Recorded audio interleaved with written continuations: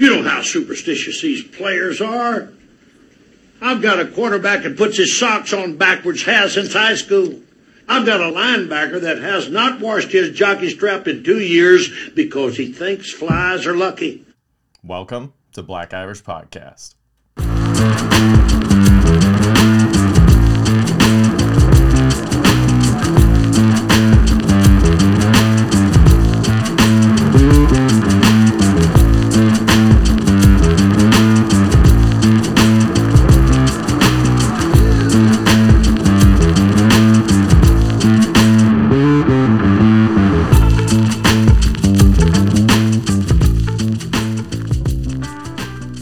Hey there, and welcome to an all-new episode of Black Irish Podcast with myself, Brendan McCorkle, and special guest today. We're going to have the whitest Black Irish of all time. He has a couple of very popular podcasts, Bet Slippin', and he is on the marvelous Mad Scientist Party Hour. Give it up for the homie Jeff Clark. What's up, dude? What's up? Thanks for having me, Brendan. I'm happy to be the black stunt double here in the Black Irish Podcast. Happy to have you here, dude. Well, you're formerly an East Coast guy, right?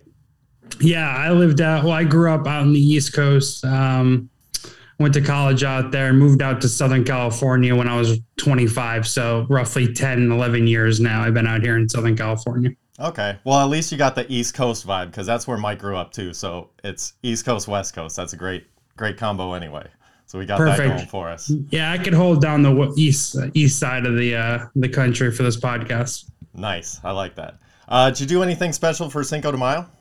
No. I kind of look at it as like Mexican St. Patty's Day, you know? That's what like it is.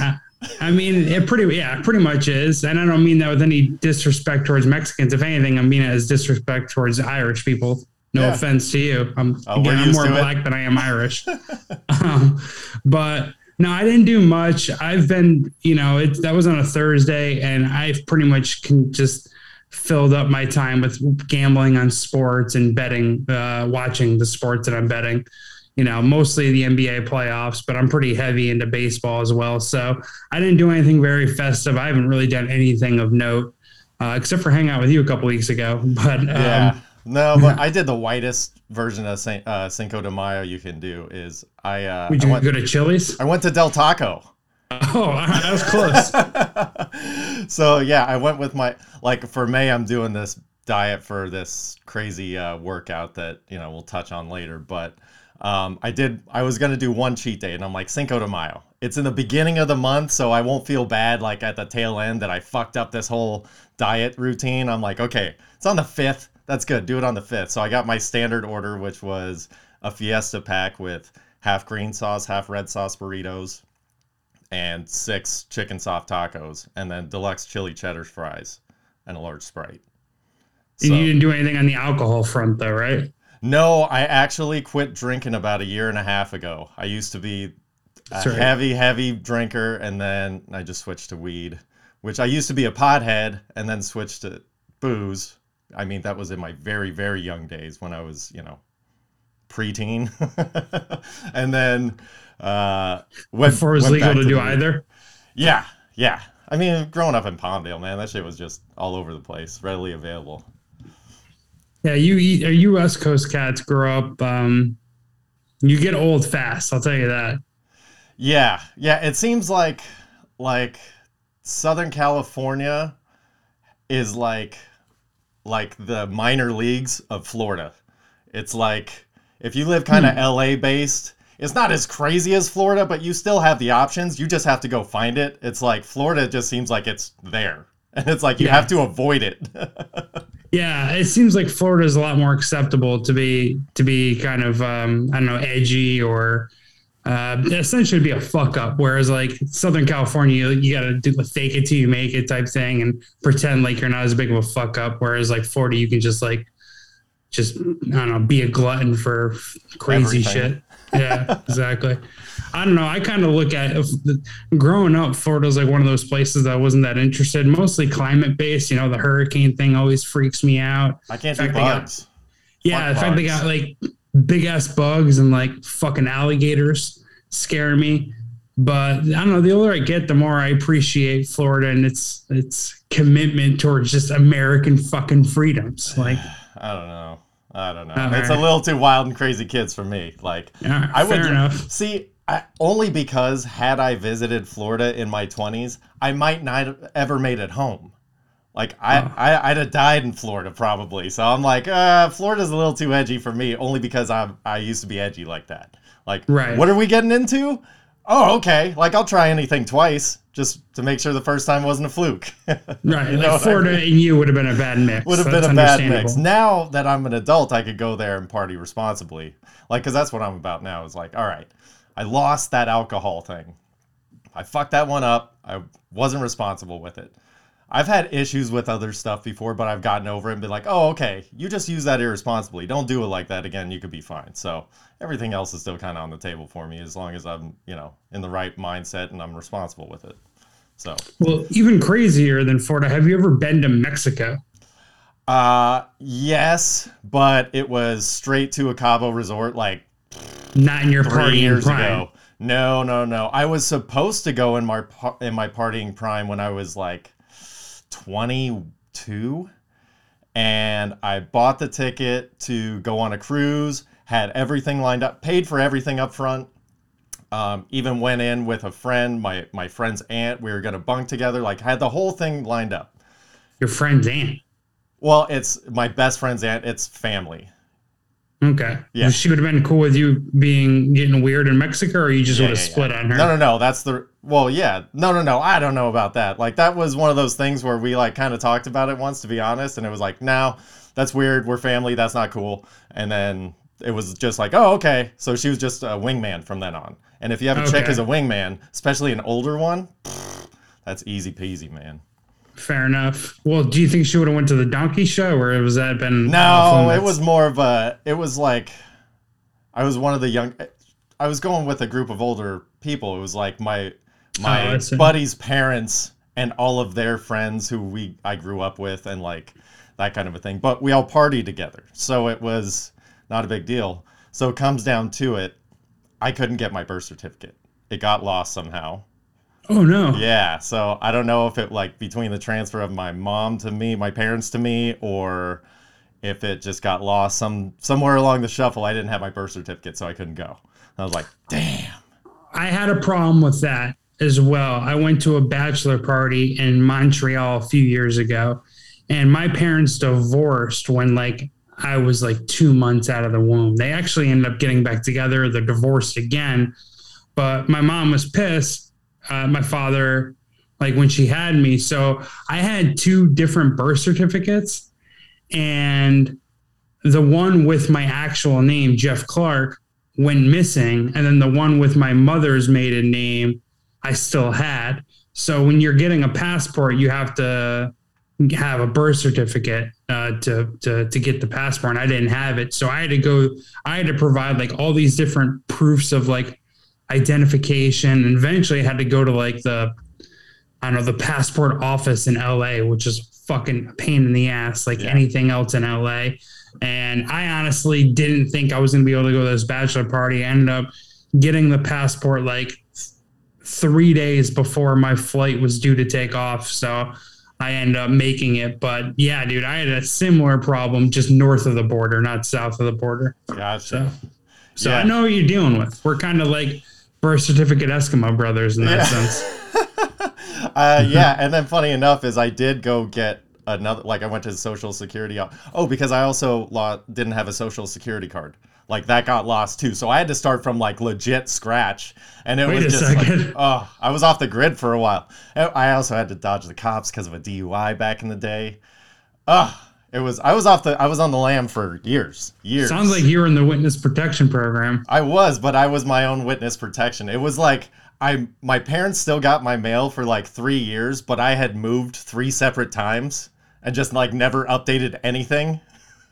It was just like I didn't have a car payment. Like I was just on the lam. Everything was cash. Holy shit, man, that must have been exciting, huh? No, it was very uncomfortable, but I got very comfortable being uncomfortable, and it made me stronger. Made me dumber, but it made me stronger too, Fair enough. Dude, you get a sick little podcast room. I'm kind of jealous. Is that a podcast room, or is that part of another bedroom or something? No. I mean, for fear of of messing up the feed because my camera was giving me problems when I was hooking this up. No, this is all smoke and mirrors. This is like the Macho Man's get up. This is the spare bedroom that we have for any guest. This is Mike's room when he comes over. This couch is a little pull-out. Golden Tee was my son's Christmas gift a couple years ago, and then we had to move it in this room for something, and I was like, oh, I'm just going to keep it in there. This, let's see if I can move my fingers. This is a gift. I managed my son's T-ball team last year, and we were orange and black because I'm a Giants fan, and everybody around here is Dodgers fans, so I'm like, in your face, you guys have to root for orange and black. I got that as a gift, which was nice. This was a gift from my parents, I believe. Sorry if I forgot. It's been a long time. These are the Pubs of South Bend. I'm a Notre Dame fan. My family and I are hardcore Notre Damers. Are you either one of you alum, or is your parents alum, or have you ever been to a Notre Dame game? Actually, for my 30th birthday, my wife got us tickets to go fly out there. We did an overnight. Like, we flew in, landed at like 11 o'clock at night on a Friday in Indiana in November. We had to drive around, or maybe we landed in Michigan and drove around to Indiana. So we stay at this little boutique hotel for like 5 hours because we have to get up early because we're getting on a party bus that takes us to it was like you meet at a local pub, and then they give you breakfast and beers, and then you get on the bus, and then they drive you for 2 hours, and everybody's just partying on the bus.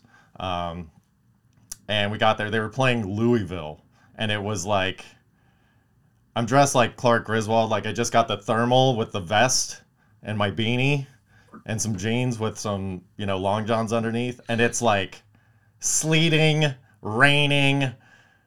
They ended up losing like 13-3. Like, it was just like the most miserable game to go to, but it was such a blast because it was just like taking it all in was incredible. So I have been there once. But no, we're absolute fans. That's about it. Lamar Jackson went to Louisville, right? He wasn't playing the quarterback in the game that you were at. Right? No, because I will be 38 this year, so that was 7.5 years ago. Gotcha. Okay. Well, shit, dude. So that's cool that you crossed that bucket list thing off your. Yeah, that was one of those things that was like, my pops and I were like, we got to do that fucking eventually. Like, it doesn't matter. Like, if we know we're gonna die, like, fuck everybody, charge the credit cards and bury me. I don't give a shit. Like, I got to get there once. That was our thing. So he's made it out there. I made it out there. We haven't made it out together, but one of these days we'll figure it out. Did he do like the Rudy's father, where he's like, this is the most beautiful thing these eyes have ever seen? I didn't do that, but I did. As he stands next to your mother. I love that. That is such a classic underline little knife twist that most people don't catch. It's just like, you don't matter at all. This is what it's all about. Yeah. He's standing amongst his family saying, this is the happiest day of my entire life. And I have 5 children and multiple grandchildren. Yeah, I put this ahead of my marriage and all of your fucking births. Except for his, otherwise I wouldn't be here. Yeah, well, yeah, Rudy. Yeah, exactly. Rudy got me in the game, so I guess I need him. He gets a second place trophy. Oh, shit. Speaking of bucket list, if you were going to go out in a blaze of glory, what do you think is the worst way to die? Jeez, I saw this on your little docket when you sent it to me. Kudos on the fucking pre-production work, by the way. You can do a lot more pre-production than I do, I'll tell you that. I don't know. I thought about this while I was doing my little jog. I'm going to need your help on this one. So, I'm afraid of heights. Afraid of heights. But I'm not afraid to fly. Right? Like, I'm not crazy about the observation deck I'm the same way. Like being... I've always been terrified of heights, which is why I made myself go skydiving. Because I was like... You're terrified of heights? Go be out there. You have to do it. You know, it's like I did construction and scaffolding on the outside of buildings. Having to climb up that was like I was always shaking climbing up. Like I was terrified. Those are the heights that I'm most afraid of. Yeah. Skyscraper, observation deck. I'm not crazy about it, but it's like, okay, I'm gonna get your balls tingling on good. this one. So Okay. I used to be a glazer, which is installing glass, and my dad is the maestro. We call him the maestro for a reason. One of our clients talked to one of our buddies and was like, you know, you're working with the maestro, right? And we're like, oh shit, okay, you're the maestro. And we're Seinfeld fans, so it's just kind of, it worked itself out. That being said, he's a bad motherfucker. He's the best at what he does. And me being his son, his protege, I was always his right-hand man. He always got the toughest jobs and the ones that nobody else wanted to do. That being said, we had to change out a window on the outside of a 33rd floor on one of those swing stage lifts. And we had to, and not cleaning, setting like a 150-pound piece of glass that spans like 8 feet long. And nobody else would do it, so we had to, it was like, somebody has to do this job, but nobody else would do it. So he's like, okay, it's you and me, buddy. And it was like, we definitely took the rest of the day off after that. We're like, whew. Dude, I would have, if I were your father, I would have let you smoke cigarettes and drink whiskey after that. Fuck that, dude. Those are the heights that freak me out the most, is the ones that I don't know. It's like, it makes you think if you were like, maybe you don't die if you fall. I mean, 33 stories, you're definitely dying on that fall, but like 5-6 stories, something like that. It's like, you know, like those freak me out, right? Like the plane, whatever, like the plane goes down, I'm fucking dead. I don't care. Like whatever, right? Like if I fall off a skyscraper, I'm dead, whatever. I don't care. But like the 6-7 story, the purgatory fall. The purgatory fall. Purgatory fall freaks me out. So ladders, I'm a little more afraid of ladders than any grown man should be. You know what I mean? So heights is a big one for you. Heights is a big one, and this isn't a particular death. I don't know if this answers your question, but I'll give it a shot anyways. After watching the John Wayne Gacy documentary, I definitely don't want to be killed by a serial killer.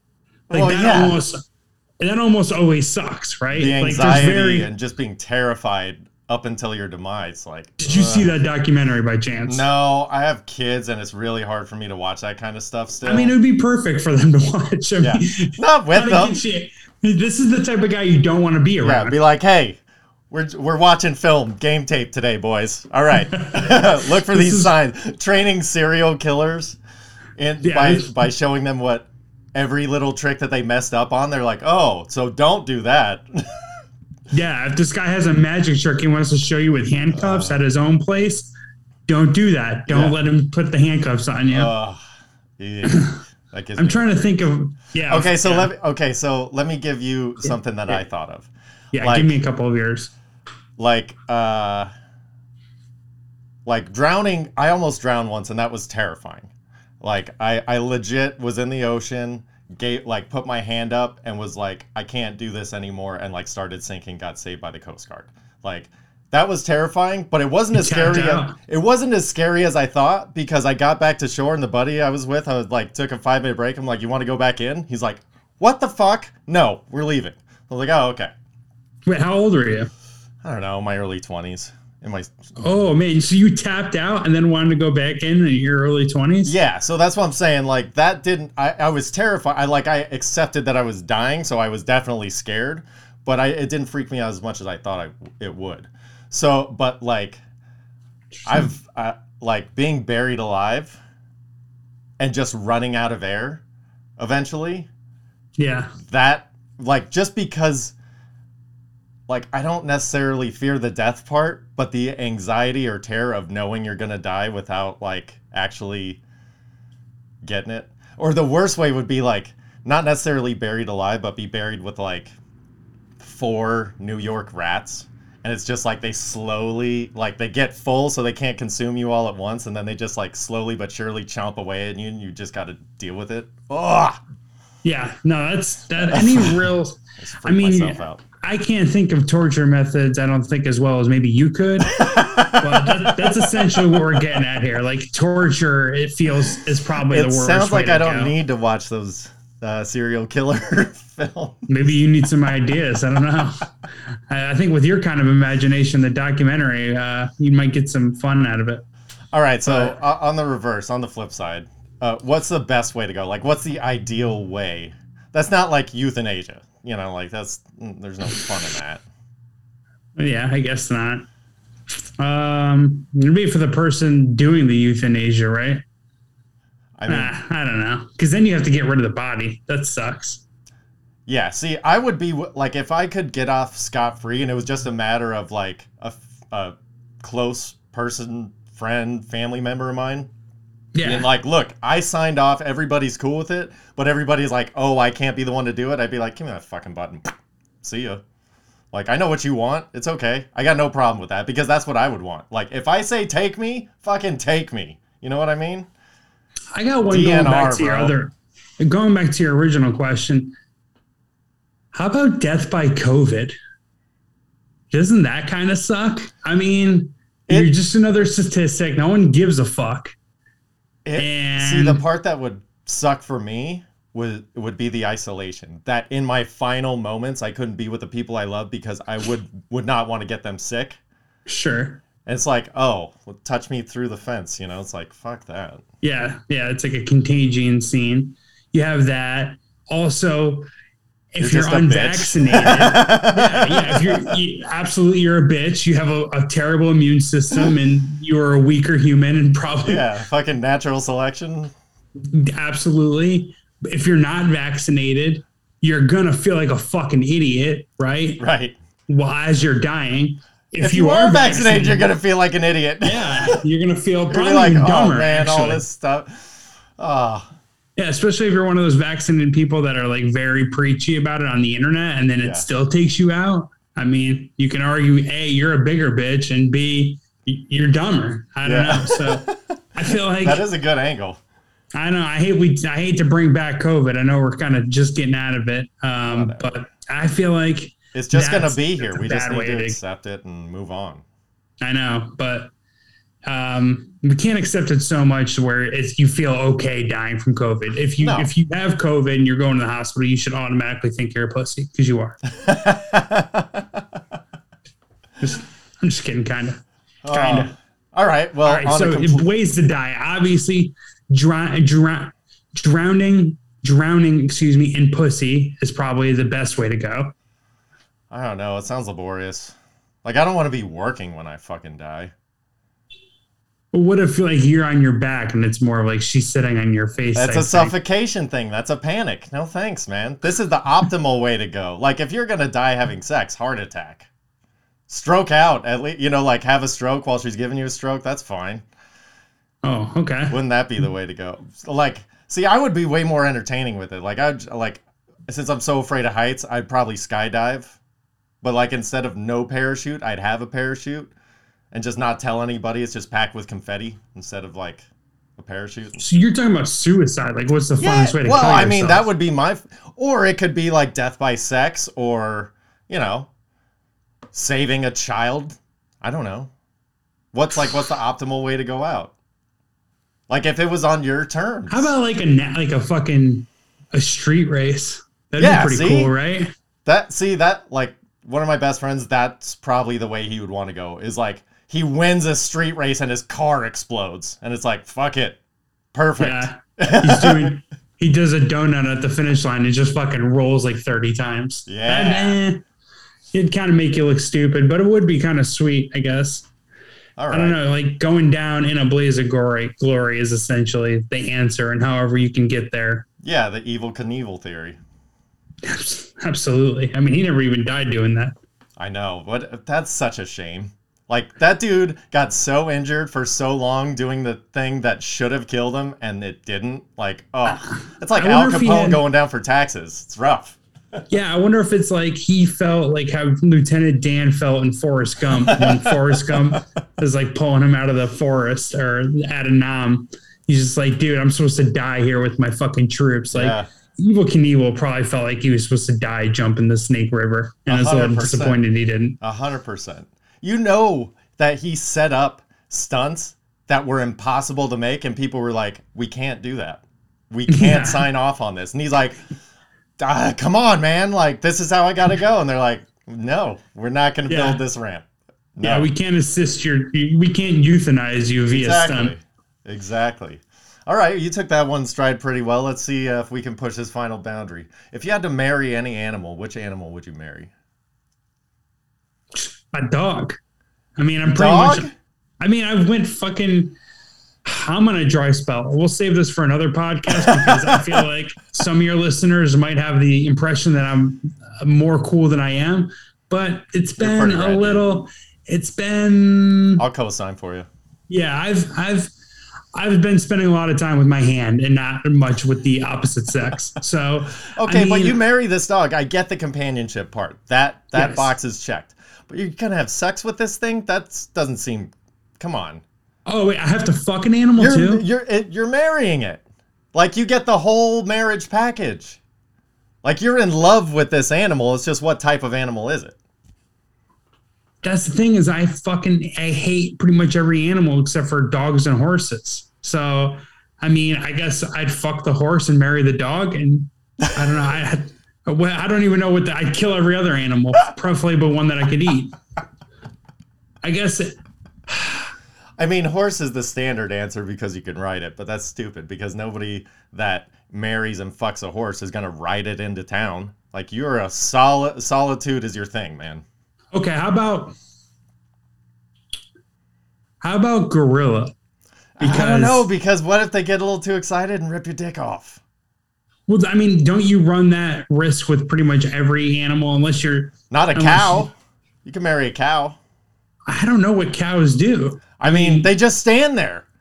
Like you got unlimited supply of milk. They got nice big flappers. Yeah. And then when you get sick of it, like when that relationship goes bad, that 3-year period, you know, the Paula Abdul standard, when it's like shit goes south and you guys just can't stand each other, you actually get to murder this thing. You can't murder a girlfriend. That's illegal. You can murder a cow. And then you get to like release all of those bad feelings. And it's just a one-stop shop.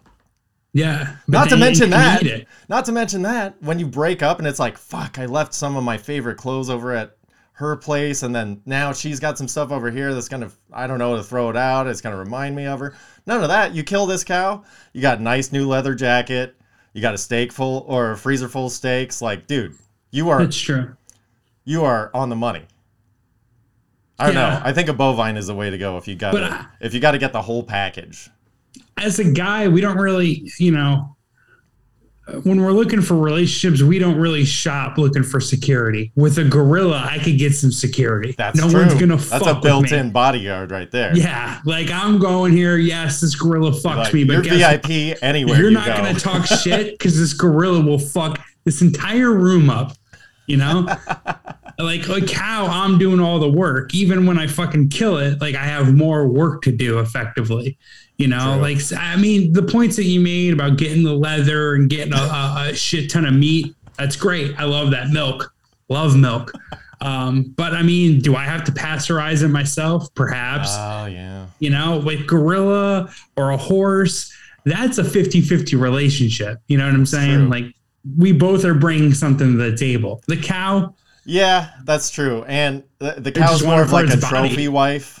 Yeah, it's the most. That's a great way of putting it. It's the most trophy wife out there. Do you think hillbillies fuck sheep because when they pass out, it's a blanket? I mean, you got to be hammered when you're fucking animals, right? You can't fuck an animal sober. I would like to think that hillbillies fuck sheep because they have the tightest pussies. Like they do it for the right reasons.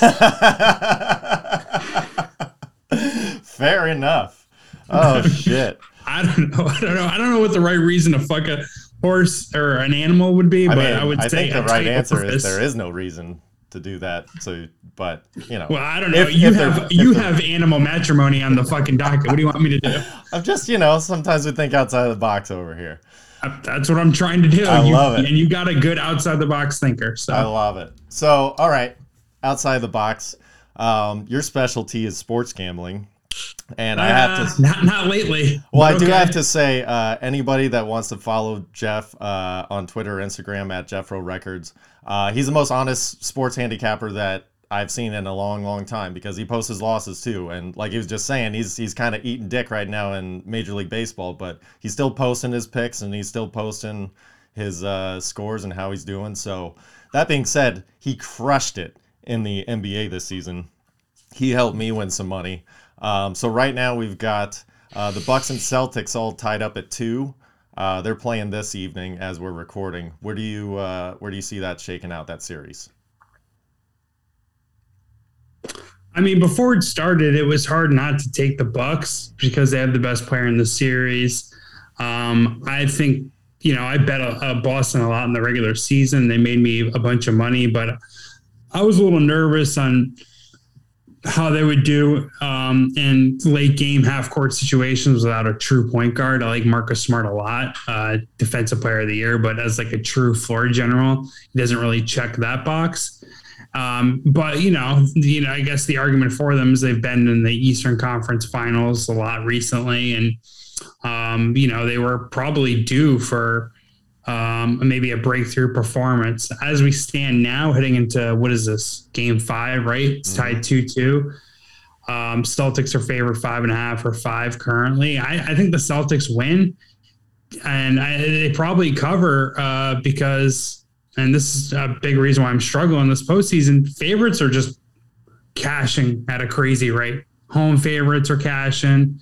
Home teams are winning. It's a 3-point heavy league, and the officiating has made a huge impact in the NBA or in the playoffs, more so than maybe most years. So, home teams, the role players tend to perform better at home, and they tend to get more of the referee's whistle at home. So I think Boston probably wins here. I do think it goes to a Game 7 because I don't think Milwaukee will be eliminated on their home floor, but it just feels like ultimately Boston will push through. How do you feel about this, though? I took the Celtics at the beginning of the series, and I just think if it's a grinded out series, the Celtics take it, because unfortunately the Bucks only have one player, and it's hard to go back to back when you're doing it by yourself. Ask LeBron. Yeah. You could still make a run at it, but you're gonna get tired, and somebody that can grind you like Boston. I just, I saw the Celtics going all the way to the finals with the Warriors, and having the Warriors take it. It feels like Boston's defense is wearing down Milwaukee's offense as the series goes on. Milwaukee sat Giannis with like 5 minutes left in the fourth quarter as that game was getting away from them because he was so tired. Like, that's alarming. And to your point, yeah, I mean, like, their half-court offense has significantly suffered without Chris Middleton in the lineup. Like, I felt like Giannis got them to the point where it was a toss-up game or a coin flip game, and then Middleton would close them out with like big, half-court shots, half-court field goals last year in the playoffs, and that's not there. And like, Holiday, for as good as he is defensively, is pretty much shooting them out of this fucking series. Like, he can't hit anything. It's crazy. Like 33% from the field. So I don't know, but like, I do think the home team does have a huge edge. Milwaukee has at least one more home game, so it'll probably get to Game 7. But if I were you, I'd be excited about having the Celtics pre-flop before the series. Yeah, so the other game that's on this evening is Warriors-Grizzlies. Ja Morant's probably done for the playoffs, and I think the reason why it's being addressed that way is because they're like, this is the last game. Right. I did take the Warriors -4 yesterday. I think the line's still there. Hadn't moved really. I think I saw it. I saw it at 4.5 some places, but yeah, it's mostly 4. I think the consensus is 4. But considering they're the away team, usually, like you said, it's been at 2.5 to 3 points is a win or a loss for the home teams usually. So yeah, 7 point, basically a 7-point spread for the home team without Ja Morant's what you're taking, and I just don't think, like you were saying about the refs. calling for the home team a lot this year with the superstar out and one of the other league superstars on the other team. I think the whistles are going to be swallowed in this game tonight, and the Warriors just roll. Yeah, I mean, ultimately, I don't know who for the Grizzlies gets to the foul line, right? Like, maybe Memphis could get some home cooking, right? And the NBA or the refs want to see this series go a little further for whatever reason. But, like, who's going to be the guy in the Grizzlies that's going to force the refs to make a shitty call? I don't know anyone's going to really do that. I mean, Ja Morant was the best player in the series before he went down, not like the guy I would draft first if I was taken from any one of these players. You know, Steph Curry's still that guy, but like Ja Morant, no one could stay in front of him in the series, and he was playing better than everyone else. I do think the outcome of last game with the Warriors Grizzlies, which is 101-98, Warriors won game 4. I thought that was misleading because, I mean, the Warriors scored 38 first half points. Like the Grizzlies, you have to win that fucking game. You have to win that game. You can't lose a game where they shoot that poorly. I mean, I think Jordan Poole, Steph Curry, and Klay Thompson combined for like 35% shooting. It was abysmal. Klay Thompson was building a fucking brick house out there, and they still lost, right? I can't expect Golden State to play that bad again. So I expect them to roll tonight, kind of. And I feel like this game gets away from Memphis without them having Ja Morant to like stop the bleeding effectively. So yeah, I think the Warriors move on.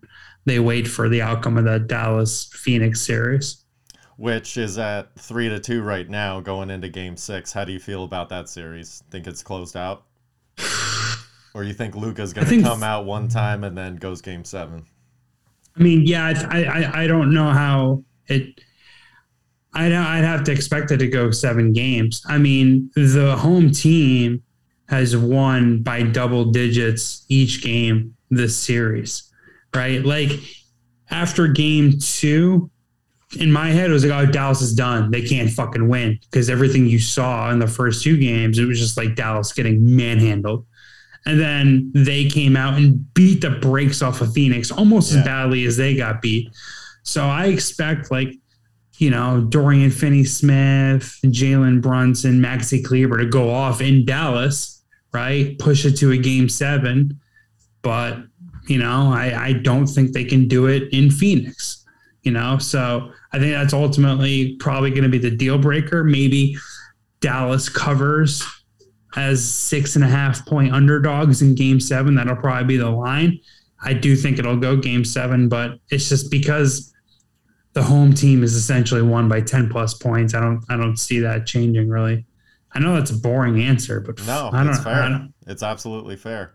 And now we got Embiid back with the 76ers, and that's completely changed that series. How do you see that unfolding now that he's probably going to miss a game, don't you think? He's hobbling out there. Embiid? Yeah. He's hobbling, so he's got a leg thing and the face thing? Well, from what I saw... I feel like he's chubby and he always kind of waddles. No, but he was pulling something with his back towards the end of the game, and I don't know if that was just for sympathy for the refs or if it was legit, like he's getting tired and like he's compensating. As someone who's had back problems, like when you compensate for like a knee issue, like your back can get messed up. So I was wondering if that's kind of what he was dealing with, but it just seems like he's been getting up off the ground a lot, and usually he's the one putting people on the ground. So I'm kind of curious as to how well he's holding up. Yeah, I mean, it feels like the biggest difference he's made in this series has been defensively. Like Bam Adebayo just shit all over Philly in the first 2 games, and he came back, and Bam Adebayo did nothing since Embiid's been back in the series. It's this is again the broken record here. It's another situation where it's hard to bet against Philly in Philly, but Miami has the home court advantage. They'll have game They're up 3-2 right now. So Game 6 will be in Philly. Game 7 will be in Miami. And ultimately, I think Miami will close it out in one of those two games. I wouldn't be surprised if they get it done in Philly. I think the market is a little low on Miami. I think Miami, all their experience between Eric Spoelstra, Jimmy Butler, who's been in the finals before, granted it was a bubble finals, gives them an edge over a Doc Rivers team who likes to pee down their legs in the playoffs, and James Harden, who always chokes in the playoffs, and Joel Embiid, who, as good as he's been, he's really never done anything of impact in the playoffs. Like, I don't think he's even made a conference finals. So I think Miami's undervalued also because of their defense, not just their experience. They had the best or second best defensive three-point shooting in the league during the regular season, and they gave up the least amount of paint points per game. So if you're doing really well and defending the three and you give up the fewest paint points, that defense is pretty fucking strong. So yeah. I don't know. That's kind of how I see it. So I'm hoping Miami advances. That way, whoever they're playing, they'll probably be getting points, right? Like Miami will be getting points against Boston. They'll getting points against Milwaukee, whoever advances there. So I'll be looking to buy them at that point. But I think Miami advances. Nice. All right. So on to interesting thing that I saw in the NFL. Did you see that Josh Lambo is suing the Jacksonville Jaguars for compensation for this year's salary for the 2022 season? No. Yeah, so he was supposed to get $4 million for the 2022 season. I guess since he has a veteran's contract, even though he was released in 2019, he still got paid through 2021 because of some clause for veterans. Like, if you get released, like, for no good reason or whatever, just because you suck, you still get paid throughout whatever. That being said, this is because Urban Meyer kicked him in the leg, and when he was stretching, when he was on the team, and, was cursing at him and all that kind of stuff. And Josh Lambo came out when Urban Meyer started going down for all his nefarious or, whatever he was doing. He was like, oh yeah, that guy's a total dick. Guess what he did to me? And so now he's going back. Like, that guy's already kind of a pussy for, talking out of the locker room. Like, listen, dude, that's your head coach. And yeah, that guy's an asshole. If you want to fucking fist fight him, you're a grown man. But that's a football locker room. Snitching. I don't know. Like, I didn't know how I felt about that. But I guess I heard that story and I thought it was hilarious. I was laughing my balls off. But of all the Urban Meyer shit, I thought that one was the best. Kicks the kicker in the leg. He didn't physically kick him that hard, just like a love tap. Like, what did he say? Like, hey, you're gonna make your fucking. You better not today? Fucking miss today. Yeah. Which, by the way, you get paid millions of dollars. You better not fucking miss today, Josh Lambo. And that's how all the teammates feel about it too. Like, the kicker better not fuck this up. Yeah. So yeah, I don't know. But I mean. Now, here's the thing where I'm kind of torn. Like, okay, he's already vilified as a pussy. That's out there. In stone, yeah. So, might as well go after the money, right? Sure. Like double down on being a bitch and take it to court, because he's claiming hostile work environment and he couldn't sleep because he was having anxiety and real bitch shit. Just to say that stuff out loud as a man and as a football player, you're setting kickers back, right? Yeah. Everyone, this hasn't been so bad for kickers since Martin Gramatica fucking hurt himself celebrating. No, yeah, you've lowered the bar on kicker bitch shit. I will say though, I love the NFL. The NFL's king. It's the best thing to gamble on. Not to say that I'm the most successful at that. It's the hardest game to gamble on, but it's the most fun. I fucking love football Sunday. I love the NFL. I love it. It's like my favorite shit. They do a bunch of shitty things as an organization, and watching them get racked or lose some of these court cases isn't the worst thing, right? So I am in that sense, I would be rooting for Lambeau. You know what I mean? Just because, like, what the NFL is effectively $1 trillion fucking company that doesn't pay taxes. Like, fuck you, you can lose a court case here or there. Which, by the way, instead of borrowing money from China, why doesn't the fucking government borrow from the NFL? You can't do that? I don't know. They should. What you just said kind of breaks my brain. Because you can't have a private corporation in the government's pocket, but there's already all that shit going on anyway. At least it would be on the table.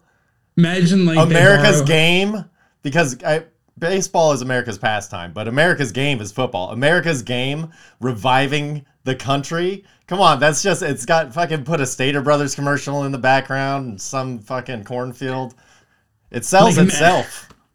Like they had like Fortnite skins for the NFL. Like imagine if they had like fighter jet NFL skins and so they borrowed money from the NFL, so the NFL got to put their fucking shield on one of the fighter jets. And so then all of a sudden, like all of the armed force academies now have the greatest football teams in the world instead of being the shittiest. Like 10-3, like 4 passes in the entire game. Now it's just like 63-52, just running all up and down the field.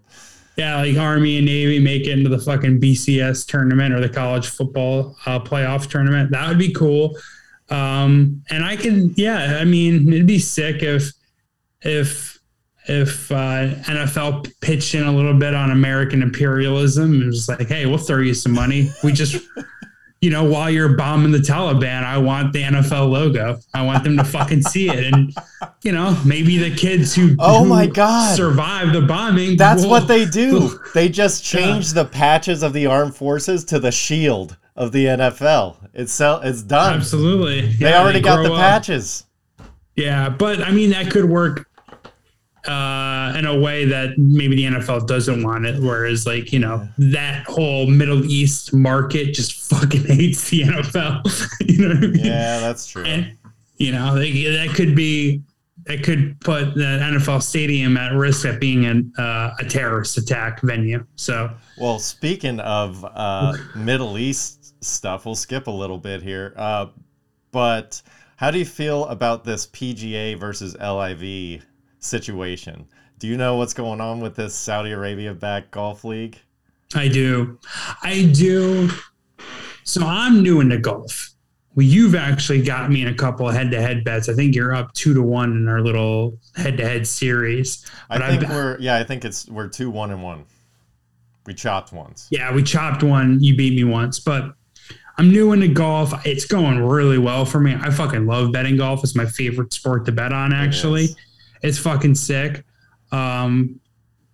But so I'm new to the whole, I don't know, just like the tradition of golf, what's acceptable, what's not, and all that. So this one kind of goes over my head, but it is fun and it is interesting hearing some PGA Tour beef. Like Rory McIlroy, I think it was before the Masters or one tournament, they asked him about the Phil Mickelson thing. It was before the Riviera. Yeah, and he just lit Phil Mickelson up. He did. Like he pretty much called. Yep. Yeah, he was like, "Oh, I couldn't believe what he said. It was ignorant. It was stupid. It was a bunch of other things." And like, you don't see that a lot in team sports because they got the union shit, and it's the union players union versus the owners, right? In this very specific situation, the player is effectively removing himself or just saying like fuck the union, the PGA Tour. And I like the fact that the PGA players are like going back at Phil Mickelson. And I don't know, like I have no interest in this. I know some of the names that are being rumored. You got the Phil Mickelson, you got Sergio Garcia, you got Lee Westwood. Fucking have all of them.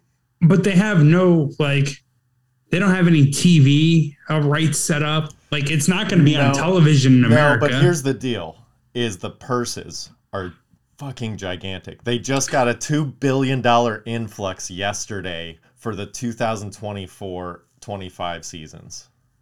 Yeah, which is great for them, but, like, how does that add any value to our life? And I don't like I love gambling on golf, and it's built my interest in it, but I don't like it enough where I'm gonna download the LIV app and follow Shot Tracker and all that shit. I'm you not know gonna what? bet on it. That's essentially that's what everybody said about DAZN. And then now it's kind of like like if something comes up, DAZN is acceptable to have, where at first it was laughed at. And this might be the same thing, because what I read into a little bit was, first of all, every tournament is a $25 million purse. That means that minimum. So that means that first place walks away with $4 million guaranteed. That's sick. A giant jump. So people are like, if I can win 2 or 3 of these tournaments without all the competition, yeah, maybe I'll jump ship. Like, who gives a shit? You know what I mean? If they're in it for the money, they're like, hell yeah, I'll go do this thing. And from their perspective, I feel them. Like, what can I say? I can't knock that. And what's funny is they're hosting an event in London, June 9th through the 11th. It's like their first main invitational or something like that, where some of the PGA players are being allowed to, like, they're being released for whatever period of time to go play in this tournament. And Brooks Koepka just withdrew from the Byron Nelson Championship, this upcoming tournament. So wait a minute. So you think he's going to be playing in this London event? Because the PGA Championship is next week. Yeah, but this event isn't for a month. This is 4 weeks away. Okay, so he's like taking the... Might be trying to negotiate, like take the time and negotiate all that stuff with him. I don't know. Brooks Koepka seems like the kind of guy that's definitely in it for himself and is like, what's the best deal? And it might be one of those things where it's, you got to prove your loyalty to these guys and hey, pull out of this thing and we'll square you out. For these individual sports, that makes perfect sense, right? Like a tennis player, a golfer, they should be in a boxer. They should be in it for their own paycheck. Yeah, they're pretty much autonomous from the sport, even though they're involved. Right. I mean, yeah, at the end of the day, it's on them to win. It's on them to make their own money. So I understand like someone jumping ship or taking the paycheck. I just personally, I have like no interest. I'm not going to follow it. Like, I'm not going to like, I don't know. Like it's not going to be something I pay attention to. I will say though, as a gambler, like I could easily like go the other way and care about it more if I find a gambling edge. So I'll see what happens. I'll see how the tournaments play out, how I can consume the tournament, whether it be streaming on my computer or if they set up some sort of TV deal. But until I find like a way to gamble on it, I can't see myself being interested. Like if they were to get like if Scotty Scheffler, like, all right, I'm going over there. That, Colin Morikawa, they got some huge names that really made the PGA Tour rattle. That would be fucking exciting. But it feels like most of the PGA Tour, the guys who aren't over the hill, the guys who still are chasing like legacy glory are like, fuck that. We're staying right here. We're not going to that shitty LIV tour, whatever the fuck they call it. I don't know. No, fair enough. All right. Well, speaking of what you're not going to be watching, what you been watching lately? What are your piquing your interest these days on the tube? Like I told you, I'm big into sports right now, so it's hard to like it's hard to really like find any time outside of sports because I do like to drink beer and smoke pot while watching sports.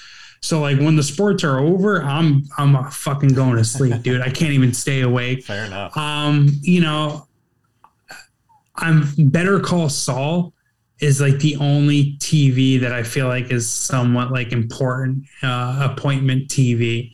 What comes out like every Monday. I watched the first 3 episodes. I think the 5th one just came out last night, so I do have to catch up as I'm talking shit. But like the first 3 episodes were fucking amazing. Better Call Saul is just phenomenal.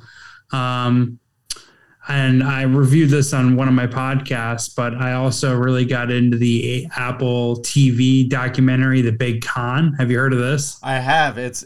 I'm actually kind of like Apple TV Plus is kind of becoming my go-to. That and HBO Max are like my two, like I'm kind of leaning that, like they just seem to be coming out with better stuff And I'm like, okay. So I have seen the big con, but I've seen it on my display, I should say, but I haven't clicked on it yet. But it's on my radar for sure. It's pretty sick. So it's a 3-part documentary series about this Kentucky lawyer named Eric Kahn, who specializes in disability law, Social Security claims, and he finds a way to essentially rip off the Social Security Administration by filing these bogus claims that get pushed through by a local attorney that he has on the take, and and like phony doctors that he uses to sign off on these Social Security disabilities.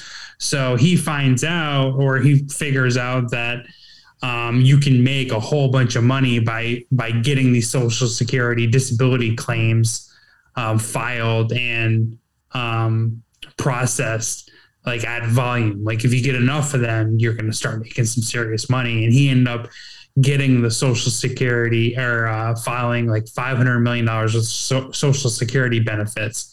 So from there, it turns into like Social Security lawyer in Kentucky meets Wolf of Wall Street. And this guy just has the fucking craziest, sickest life ever. I guess 1 week every month, he'll go on some vacation in like South America or in Asia, where he'll just like fuck young South American girls, young Asian girls, and he'll come back with another wife. This dude had 16 wives, and he was straight up there. He was counting them off. He had like 5 from Colombia, 1 from Ecuador. He had like 2 from Thailand. It was shit like that. And he would just, I would assume, because like he was a lawyer, he had like easy ways to get these fucking things annulled, and he could just like almost like fast food weddings. But I thought the story was awesome. It kept me engaged the whole time. It was like one of those things where, again, I smoke so much pot, drink so much beer while I'm watching sports that when sports are over, I'm done. So after a full night of watching sports, I was like, whatever, I'll throw this on. I'm probably not even going to watch. I'll just go to sleep. I was up the whole time, like fucking cheering for this guy. Nice. Like, this guy is awesome. And like the Wolf of Wall Street shit, like, if we're being honest and fair, it gets a little dark at sometimes for Jordan Belfort, and he behaves in a way that's less cool, you know? Yeah. This guy, everyone likes him. Everyone thinks he's fucking cool. And he's only fucking the government, not people individually, so nobody gives a shit. Yeah, like, so three of the main characters in the story. One is a Wall Street journalist, huge pussy, blows up the whole fucking thing because he finds, as he's investigating, I don't know, Social Security claims or benefits or whatever, he finds that this one Kentucky or West Virginia judge processes like 99.7% of the claims. This is the guy that this guy is paid off, right? Yeah. And he's like, what the fuck? Like everyone's batting like 40%. This guy's at 99.7. So he's like, this is fucked up. Okay. And then there's these 2 fucking Karens, these 2 chicks in the Social Security Administration, the local Social Security office, that are like pounding the table. Like, this guy's fucked up. This guy's working with judges, and no one cares the whole time. No one's like, it's seriously, they're like outcasts in their own office. Their office fucking hates them. They're like, no one cares. Stop giving us more work. Shut the fuck up. You're not doing anything that's helping society. Dude, if you really, really are like, hey, this guy is whatever, just go approach him. If nobody cares, be like, listen, we know what's going on here. Just get on the take too and shut the fuck up. Oh, that's a good idea. You know what I'm saying? Just be like, hey, we have all this on you, but we won't show anybody, even though nobody fucking cares. Just don't show your hand. Play it hard. You know what I mean? Make his asshole tighten up, and then be like, okay, just get us on the take. Yeah, that's it. I mean, we know how much you're getting. Give us 10%. Give us $1 million. I mean, we'll shut the fuck up. We'll burn all the thing. We'll burn all the evidence. That's cool. That's a good way. But these these fucking hall monitors were snitching, dude. Just snitching. It's terrible. Like, I felt so bad for him.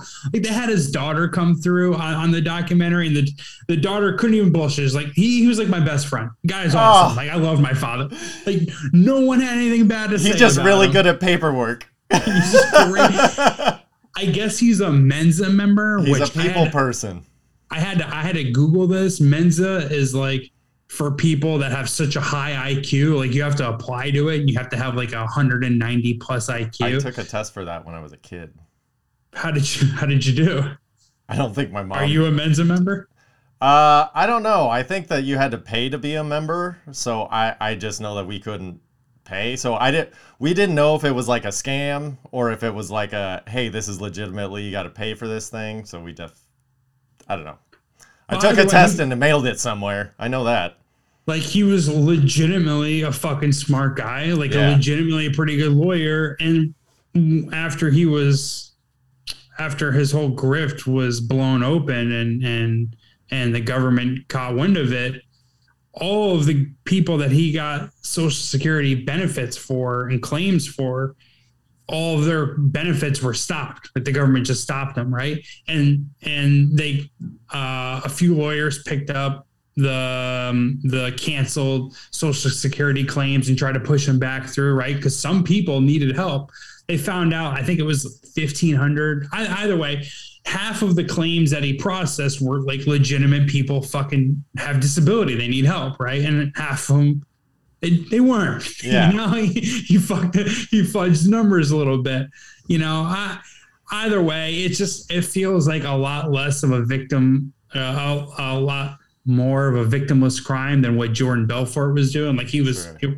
Granted, he started ripping off rich people, and you can be like, fuck the rich people. That is pretty lame. Like, getting over on a system that we just know is broken. Like, the Social Security system, I've effectively been taught this since I was a kid. Like, we're not seeing any of that money. That shit's over. Like, it's ruined. You know just what I mean? Write it so, off. like, so Eric Kahn, you know, and the same type of Wolf of Wall Street energy. It's like, dude, I knew how to spend the money better. Like, fuck it. Like, give him the money. Dude, so this fool, amongst having like 16 just dime wives, and his daughter, pretty hot too, having 16 dime wives, this motherfucker opened a Halloween-themed brothel in Thailand. Ew. Fuck, that's cool. What do you mean, ew? I don't know. That's like creepy on top of creepy. That's I don't know. Okay, I guess maybe you have to see it. I'll have to check that out. I'll look it up. Yeah, because as they described it, it was essentially just like, it was a brothel, but the girls would wear like, I mean, slutty Halloween costumes. Like, you see how fair enough. It was just themed. I don't know. Just Halloween that initially threw me off, because like Halloween can be pretty dark sometimes. It's like, oh shit. I don't know. True, I don't know. Like, some people, you know, they go to Asia remember for some our dark shit. early 20s. Yeah. Girls would go pretty hard for Halloween. Girls still go pretty hard for Halloween. So if you have that, but in a brothel, I don't know. I got can pay you for that okay. if I'm in Thailand. Yeah, fair enough. I know That's the ultimate. man. Yeah, that's the ultimate role play. I got you. I don't know. So I thought it was cool. And it just seemed like he really knew how to fucking spend his money. Yeah, the big con. I highly recommend I'm into it. that. I'll definitely check that out this week. That'll be my nightly viewing. So I'll tell you what I've been watching. Yeah, give me what you're watching.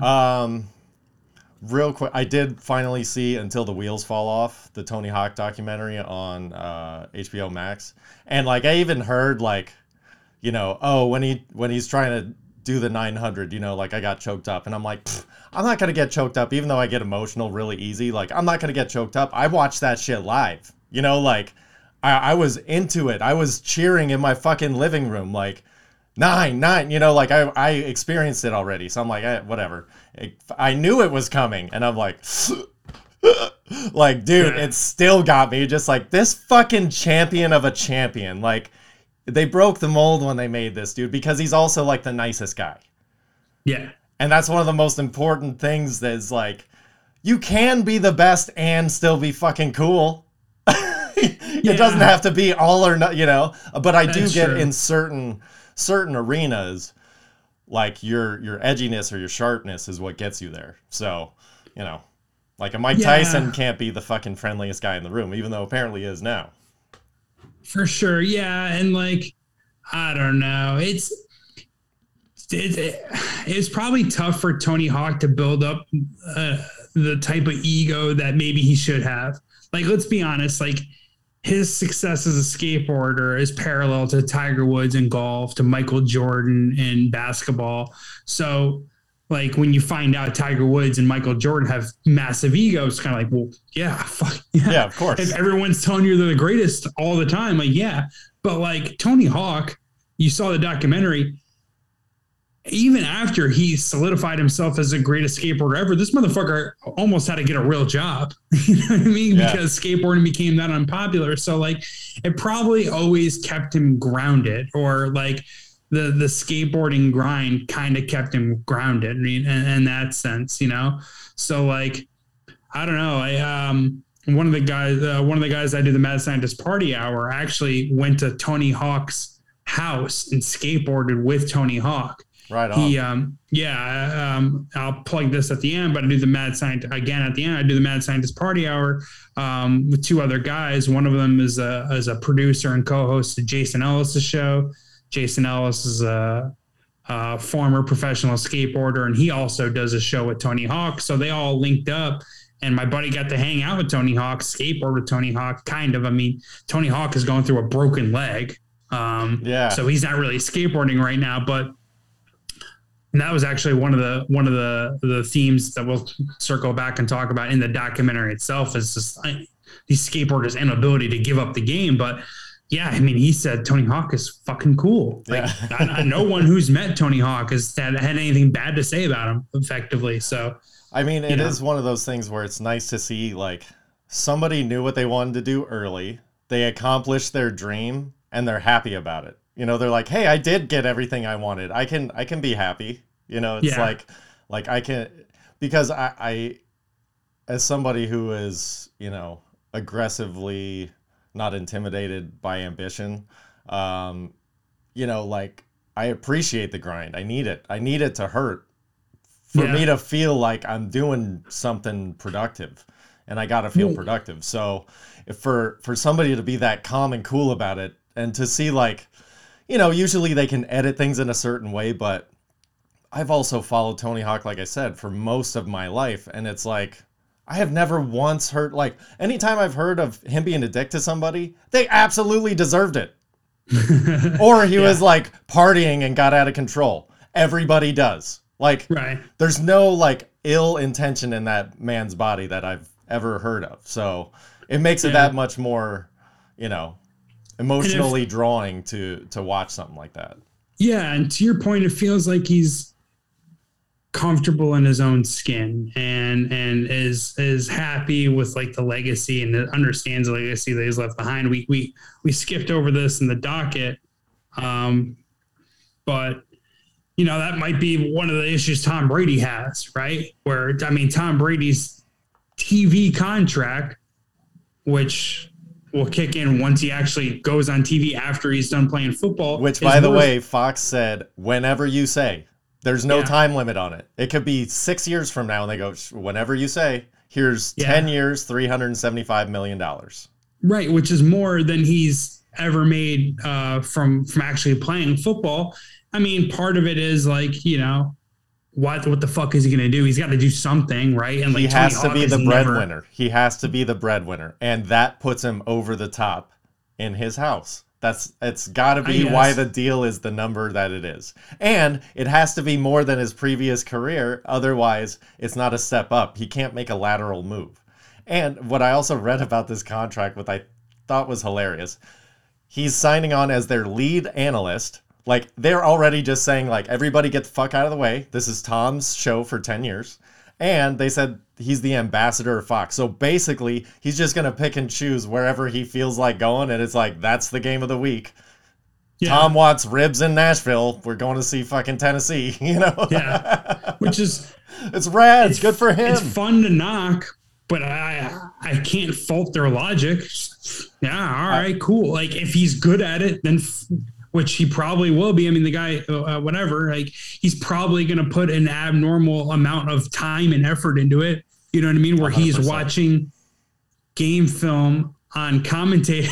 I mean, like shit like that, where it kind of breaks your brain. But like, I guess, I mean, the slight difference between him and Tony Hawk in this conversation would be, I guess Tom Brady has more avenues to kind of extend his life after football, whereas like Tony Hawk as a skateboarder, that's really what it is, and that's what he's going to do, type thing. So I don't know, but it just feels like Tony Hawk is pretty comfortable with the legacy that he's left, and the just him in his own skin, and the documentary was pretty solid. I liked it a lot. It was extremely well done. It was like almost the perfect amount of time. Like it didn't feel too short, didn't feel too long. Like it was just like, I was always excited to see what was coming next while I was enjoying what I was watching. And then it was over and I was like, okay, yeah, that, like, I don't feel emotionally exhausted, but I'm right on the edge. You know, it was like, it was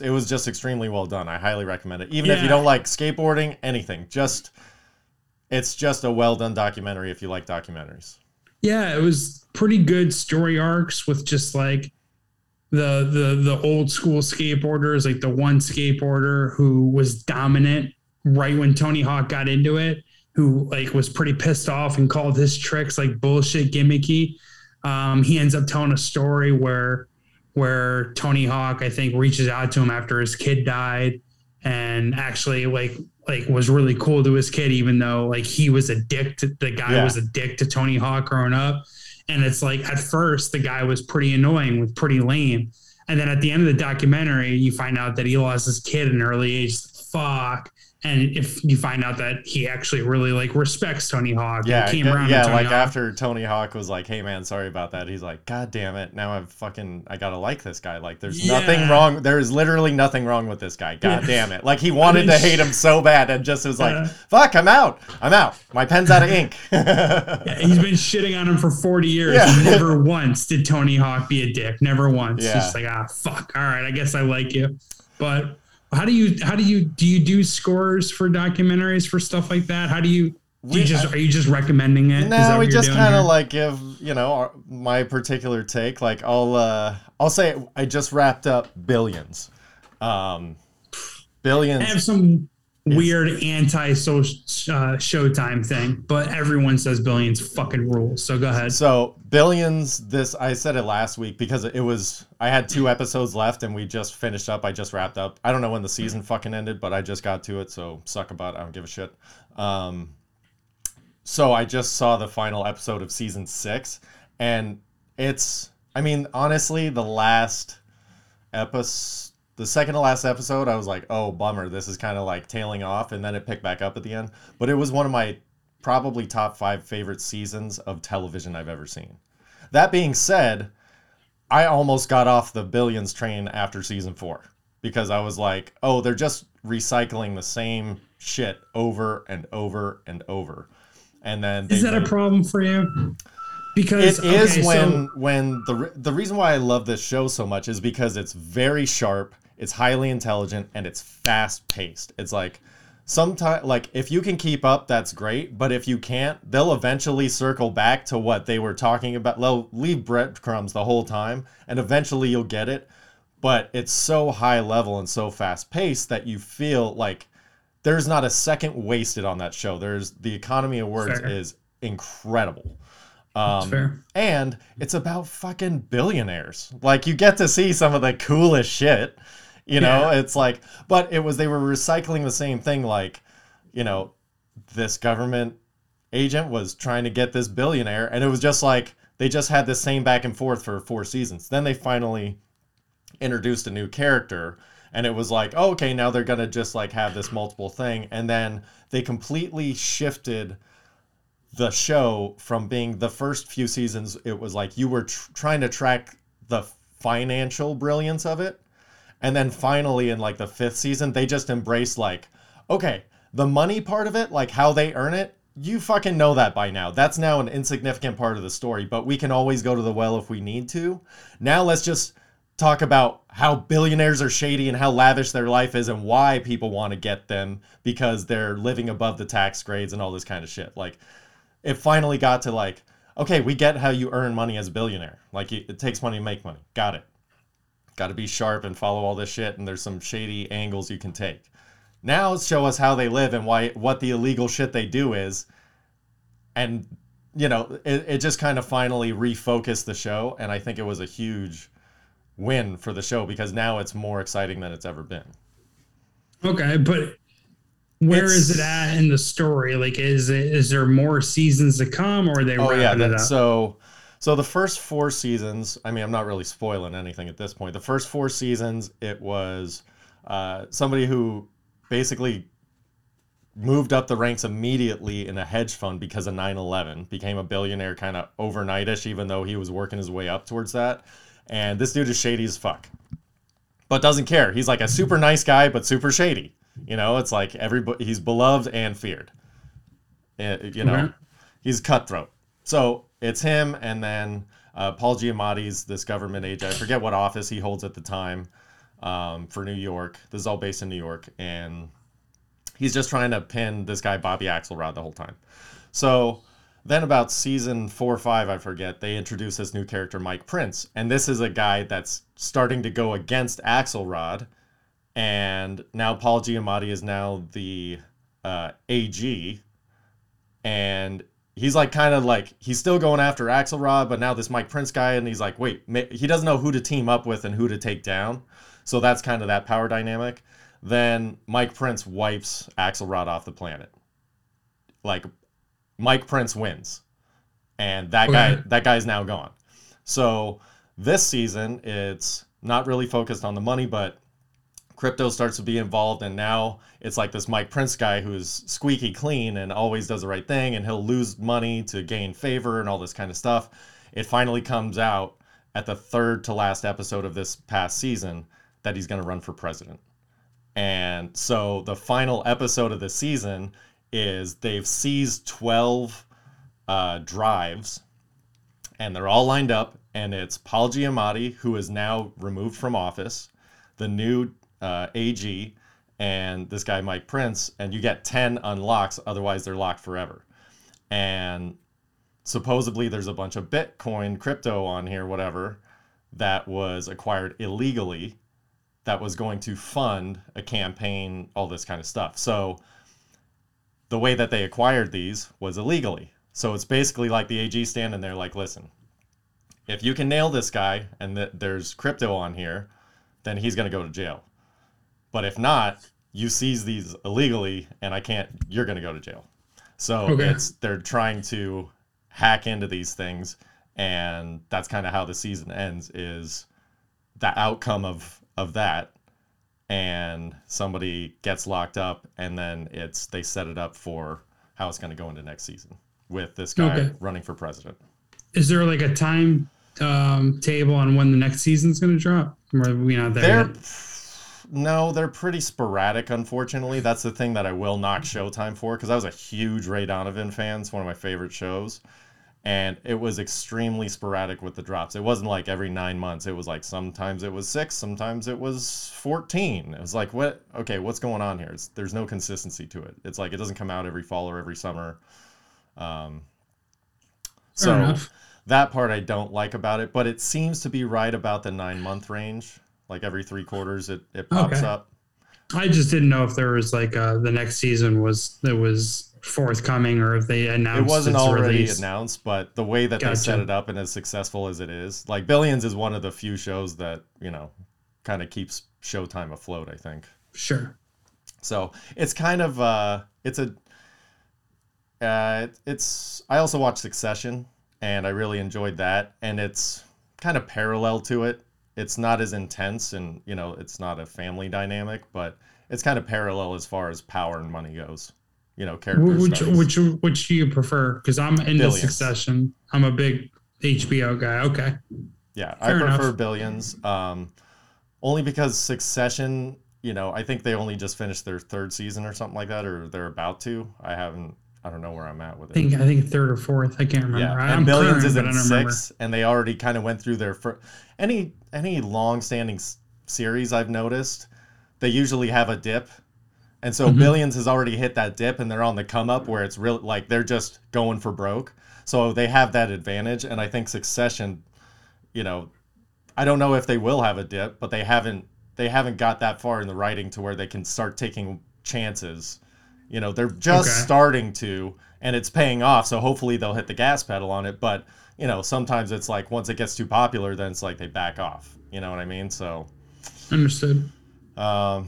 Yeah, so that, and that's what we'll be watching. I'm going to check out Like a Rolling Stone this week, too. Yeah, about the... Ben Fong Torres. Yeah, that character was briefly in Almost Famous, but One of our favorite characters. Yeah, that's the only reason why it was on my radar. Oh, you like... Yeah. I mean, it's probably pretty fucking interesting, right? I mean, I think it's Rolling Stone mostly sucks, but... Yeah. That guy's history of Rolling Stone is probably a fun watch. Yeah, I mean, just if nothing else, all the acts that they were writing about, it's like, dude, you could spend 2 minutes on each interaction with a band and you would fly through it with just like, oh my gosh, but they're, it depends if they focus more on that or more on like the editing and, the hours he was working and shit like that. I don't know. It's interesting. I'm going to check it out. I'm thinking about trying 3 Mile Island, which is the documentary series on Netflix. Documentaries, I feel like they've kind of, I'm almost like on the documentary trend. Like that's what those are my favorite things to watch currently. It hasn't always been like that, but just more recently. So I might check that documentary out. I'm like struggling to think of other stuff that, I'm like super looking forward to. I don't know. Barry season 3 just came out, or one episode. I don't know. It just started or something. I like Barry, so I'm gonna get into that. But it's one of those the first that's episode like in the background. I watched the first episode. I always thought it should be longer, so I'm okay with letting them build up a little bit. So I'll just sit down and like bang out like a Barry. I don't know. Yeah, you can do like 4 at a time, and then wait a little bit, and then 4 at a time. Yeah. I got to be honest, and I almost feel bad saying this out loud. I wasn't that into the first season or the first episode of this new season. Like I watched it and I was like, whatever. I could wait until the NBA playoffs are over, to binge Barry. But I'm definitely going to watch. I mean, the first 2 seasons were fucking sick. The story's good. Like NoHo Hank kicks ass. Barry kicks ass. It does have some like pretty good action, some pretty good suspense. Like it's Barry. It's awesome. Yeah. It's a good show. I just, if I'm being honest, the first episode, I haven't said that anywhere, but the first episode was mediocre. Yeah. But maybe it's just, it's slow. They're just getting it started. Building up momentum. Fair enough. But I'm definitely into Barry, so I'll be checking that out as well. All right. Well, each week here we do a Spotify playlist. This week it's going to be Rod Wave and Pink Floyd. Okay. And just funny enough is last week was the first time Mike and I discussed our top 5 favorite rappers or hip hop artists of all time. And since you're an East Coast guy, I know you're into hip hop. I was just curious what your top 5 favorites are. Not necessarily who you think are the best, but just your favorites. I have like there's 3 MCs that I kind of rotate or will listen to them being the GOAT of hip hop, and it's Nas, it's Eminem, and it's Andre 3000. Now I know Andre 3000 technically Outkast, so it's hard to separate the two, and so you can just use Outkast instead of Andre 3000. Fair enough. Yeah, but those are like my 3 answers for like who do I think are the best like rappers or my favorite hip hop musical acts. Nas, I think currently is number 1 on my list because it feels like he's hitting a second prime. His most recent album, The King's Disease 2. I mean, it's not as good as Illmatic. It's not as good as Stillmatic. It's not as good as It Was Written. But like those are 5 Mike albums, and I think King's Disease is maybe 4.5, 4. It's a very solid album. Nice. I'm going to see Nas and Wu-Tang in concert in Irvine here at the end of September. So I'm a big Nas fan, and he's again currently hitting his second prime. But I mean, I think it's this week, but Kendrick comes out with the new album, right? Is it Friday? I saw it was coming out soon. I didn't check what the date was though. I'll pull it up right now. I'm pretty sure it's this Friday. He's on the outside. Yeah, I mean, okay, in. So like Mike, for example, like Mike had a top 5, and then he was like, "Damn, I forgot about Lil Wayne." But he's like, "But I don't want to put Lil Wayne in my top 5." You know what I mean? Like, is that Kendrick Lamar for you? Yeah, kind of. So his new album, Mr. Morale and the Big Steppers, comes out this Friday. It'll pretty much like stop the hip hop world, right? It's, it's gonna, appointment listening for everyone. I have a 3-phase album list, hip hop album listening process. I like to listen to the album while I'm shooting hoops and or working out, but preferably shooting hoops. I like to listen to an album while I'm driving and listen to an album while I'm smoking pot. So I have to listen to it 3 times before I can give like an official score or breakdown of it. But this album is definitely something that I'm going to put into the 3-phase process. I don't know if I would make him top 5. Again, like his catalog is so tight. Like if this album is like certified fresh or whatever, certified 5 mics, then he pretty much wouldn't have missed in the first, I think, 4 or 5 albums of his career, and that's unprecedented in hip hop. I mean, again, I'm an East Coast guy, so I love Biggie. It's hard to separate Life After Death or Ready to Die. Like they're both fucking just classic albums. And Big L is another guy who I think I probably have in my top 5. Nice. So that would probably run it out. I mean, it's hard to keep Jay-Z off that list just because this guy came out with a fucking summer banger, like pretty much all throughout my middle school and high school life. I'm not into Lil Wayne. Honestly, that's kind of my East Coast stuck up bouginess, really. I just kind of never been into Lil Wayne, but yeah, I think my top 5 probably be Nas, Andre 3000, Eminem, Biggie, and Big L. If I had to go with it, who did you guys have? Mike had Jay-Z 1, Big L 2. Forget who he had for 3. He had Biggie 4 and J. Cole 5. J. Cole. I went to college with J. Cole. Did you really?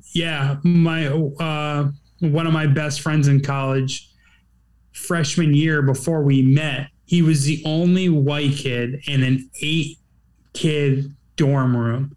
All 7 of his roommates were black, and his nickname on campus was White Boy. Like all the black kids knew him as White Boy. But he fucking straight up played J. Cole in like Halo. Like he would play J. Cole and J. Cole always hung out in his buddy's dorm room, and he played him with like Halo like freshman year and shit. And supposedly I played basketball with J. Cole, but like I didn't know he wasn't J. Cole at the time. Sure. I don't know. He was just some guy. Yeah. Yeah. So like, but he used to always play basketball. But yeah, he graduated a year before I did in St. John's University. So kind of name drop there. But yeah, one of my homies actually played fucking Halo with J. Cole, which is pretty cool. Right on. He's like, besides Kendrick, probably the biggest act currently in hip hop. I mean, he's like, if his album drops, it's kind of like appointment listening. So I don't hate that answer. Yeah. I do think it is a little early. I wish Mike were here to defend that. But I can't hate on it. St. John's alum. Fuck it. Yeah, fair enough. Mine was more West Coast bias. So my number 1 is Tupac. Jay-Z's my number 2. Snoop's 3. Big Daddy Kane is 4. And then Dre's 5. Okay. And nothing wrong with those names. Honestly, like Tupac and Jay-Z are my favorite. And again, Biggie's catalog's just like there's not enough, to go up against people that are still making music. Some, like Snoop and Dre, it's more of like comfort. just like that was, I grew up in the 90s in Southern California. Like that's what it, you know, that's all that was anybody was listening to, every radio station, you know, that's all it was. And I live in Long Beach, so there's really no praise that's too high for Snoop Dogg. I'll listen to it all. Big Daddy Kane, I was just like, that was one of the first artists I listened to as a kid, just because my dad's like, oh, this dude's solid. And I'm like, all right, I'll give it a go. And sure enough, he's rad. So I knew what he's talking about. Longevity. And then Tupac is my all-time favorite. I love Tupac. So nothing needs to be said about that one. Yeah. I mean, I know it's kind of the default answer, like the easy one, but it's still my answer. Well, I don't know. It's not like I went too far outside the box with Nas, Eminem. I think Andre 3000 is the most outside the box. I actually got into a random like argument or discussion with this fucking one of my homies who thought that like Andre 3000 wasn't that good of a rapper and was like saying like how he pretty much couldn't even be part of the Wu-Tang Clan. I was like, wait, what? Wait a second. I had like that point threw me off so much. I effectively walked away from the He's one of the like, better MCs, we're not talking about this. like ever, in my opinion. I love him. Yeah. I mean, if you give someone a beat and a microphone, like I don't know if they produce a better verse than Andre 3000. I don't believe that they do, in fact. So hearing him hearing him actually say shit anti Andre 3000 was something new, but I mean, I guess he doesn't have unanimous support. Like I've never heard anyone say anything bad about Nas, right? And like everyone fucking respects Nas. So I don't know. Those are my, I'm an old guy, so I think we gave pretty much the same answers, but I'm sure most of your audience probably likes the same music. So we have no idea. Only the insane listen to this podcast, which is why we love them. So, hey, I got you on the front end, but you go ahead and plug however you want to on the back end. No, I thought you did a good job. You can listen to me more on the Mad Scientist Party Hour. I do that weekly with the homies Kevin Kraft and our friend Shuddy Boy. We also have a Patreon that has been really successful and we're really proud of. So if you want additional content after you listen to the Mad Scientist Party Hour free episodes on Apple Music, we'll obviously point you into that direction on the podcast. And then I do a sports betting podcast called Bet Slippin' for the sportsbookwire.usatoday.com, which is a smaller website for USA Today sports. So 2 podcasts, Mad Scientist Party Hour and Sports Betting podcast called Bet Slippin'. Thanks for having me. Thanks for letting me plug my shit, dude. No, much appreciated. You can follow him on social media at Jeffro Records. Go for it. Jeffrey_Clark. Sorry. Oh, and okay. My mom spelled it all goofy. Your mom made your Twitter? That's fucking adorable. No. Oh, on your birth certificate, you wanted a J and your G? You know, it's even weirder that I'm fucking cool with the G, right? But I spell it Geofffery, not Rey. So it looks like Jeffrey or Jeffrey, and it's Jeffrey. So it's Jeffrey_Clark. That's, you know, and to be honest, I fucking switched it from at Jeffro Records to at Jeffrey_Clark as a fucking sellout move to get the blue check mark while I was working for USA Today. I feel like a bitch about it, but my dick did get bigger when I got a blue check mark. That actually happened. So I love it. Well, follow me. You could always follow him on the, follow whoever you click on. I don't know. I'm honestly, one of my things I'm doing every day in May, I'm working out 30 Days of Pain.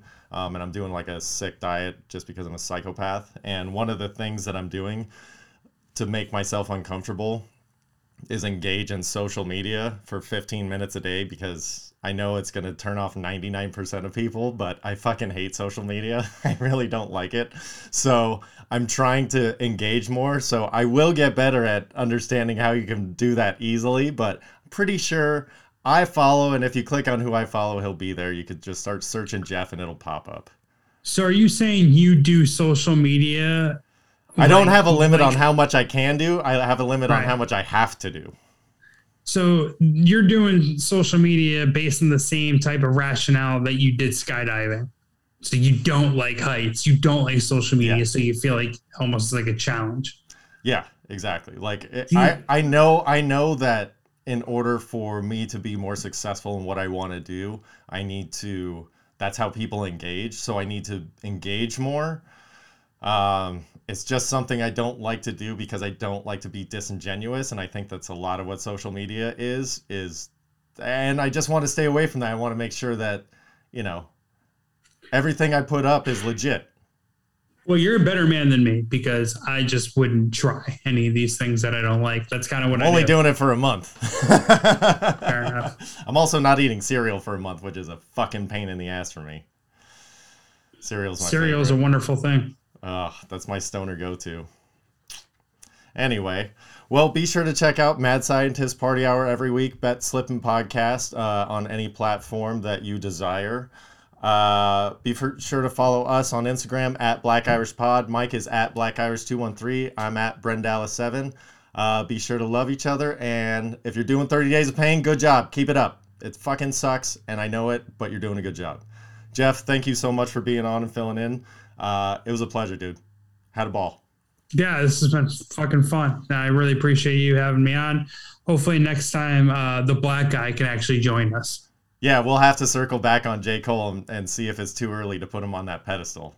Yeah, I'm going to have to relitigate that point that he made. But no, thanks for having me. It's been a hell of a lot of fun. I'll shout you out on my social media and stuff like that. People helping people, friends helping friends. And fair enough. And fucking sick, man. We covered a lot of topics. Yeah, no, we bounce around quite a bit, but that's what ADHD will do to you.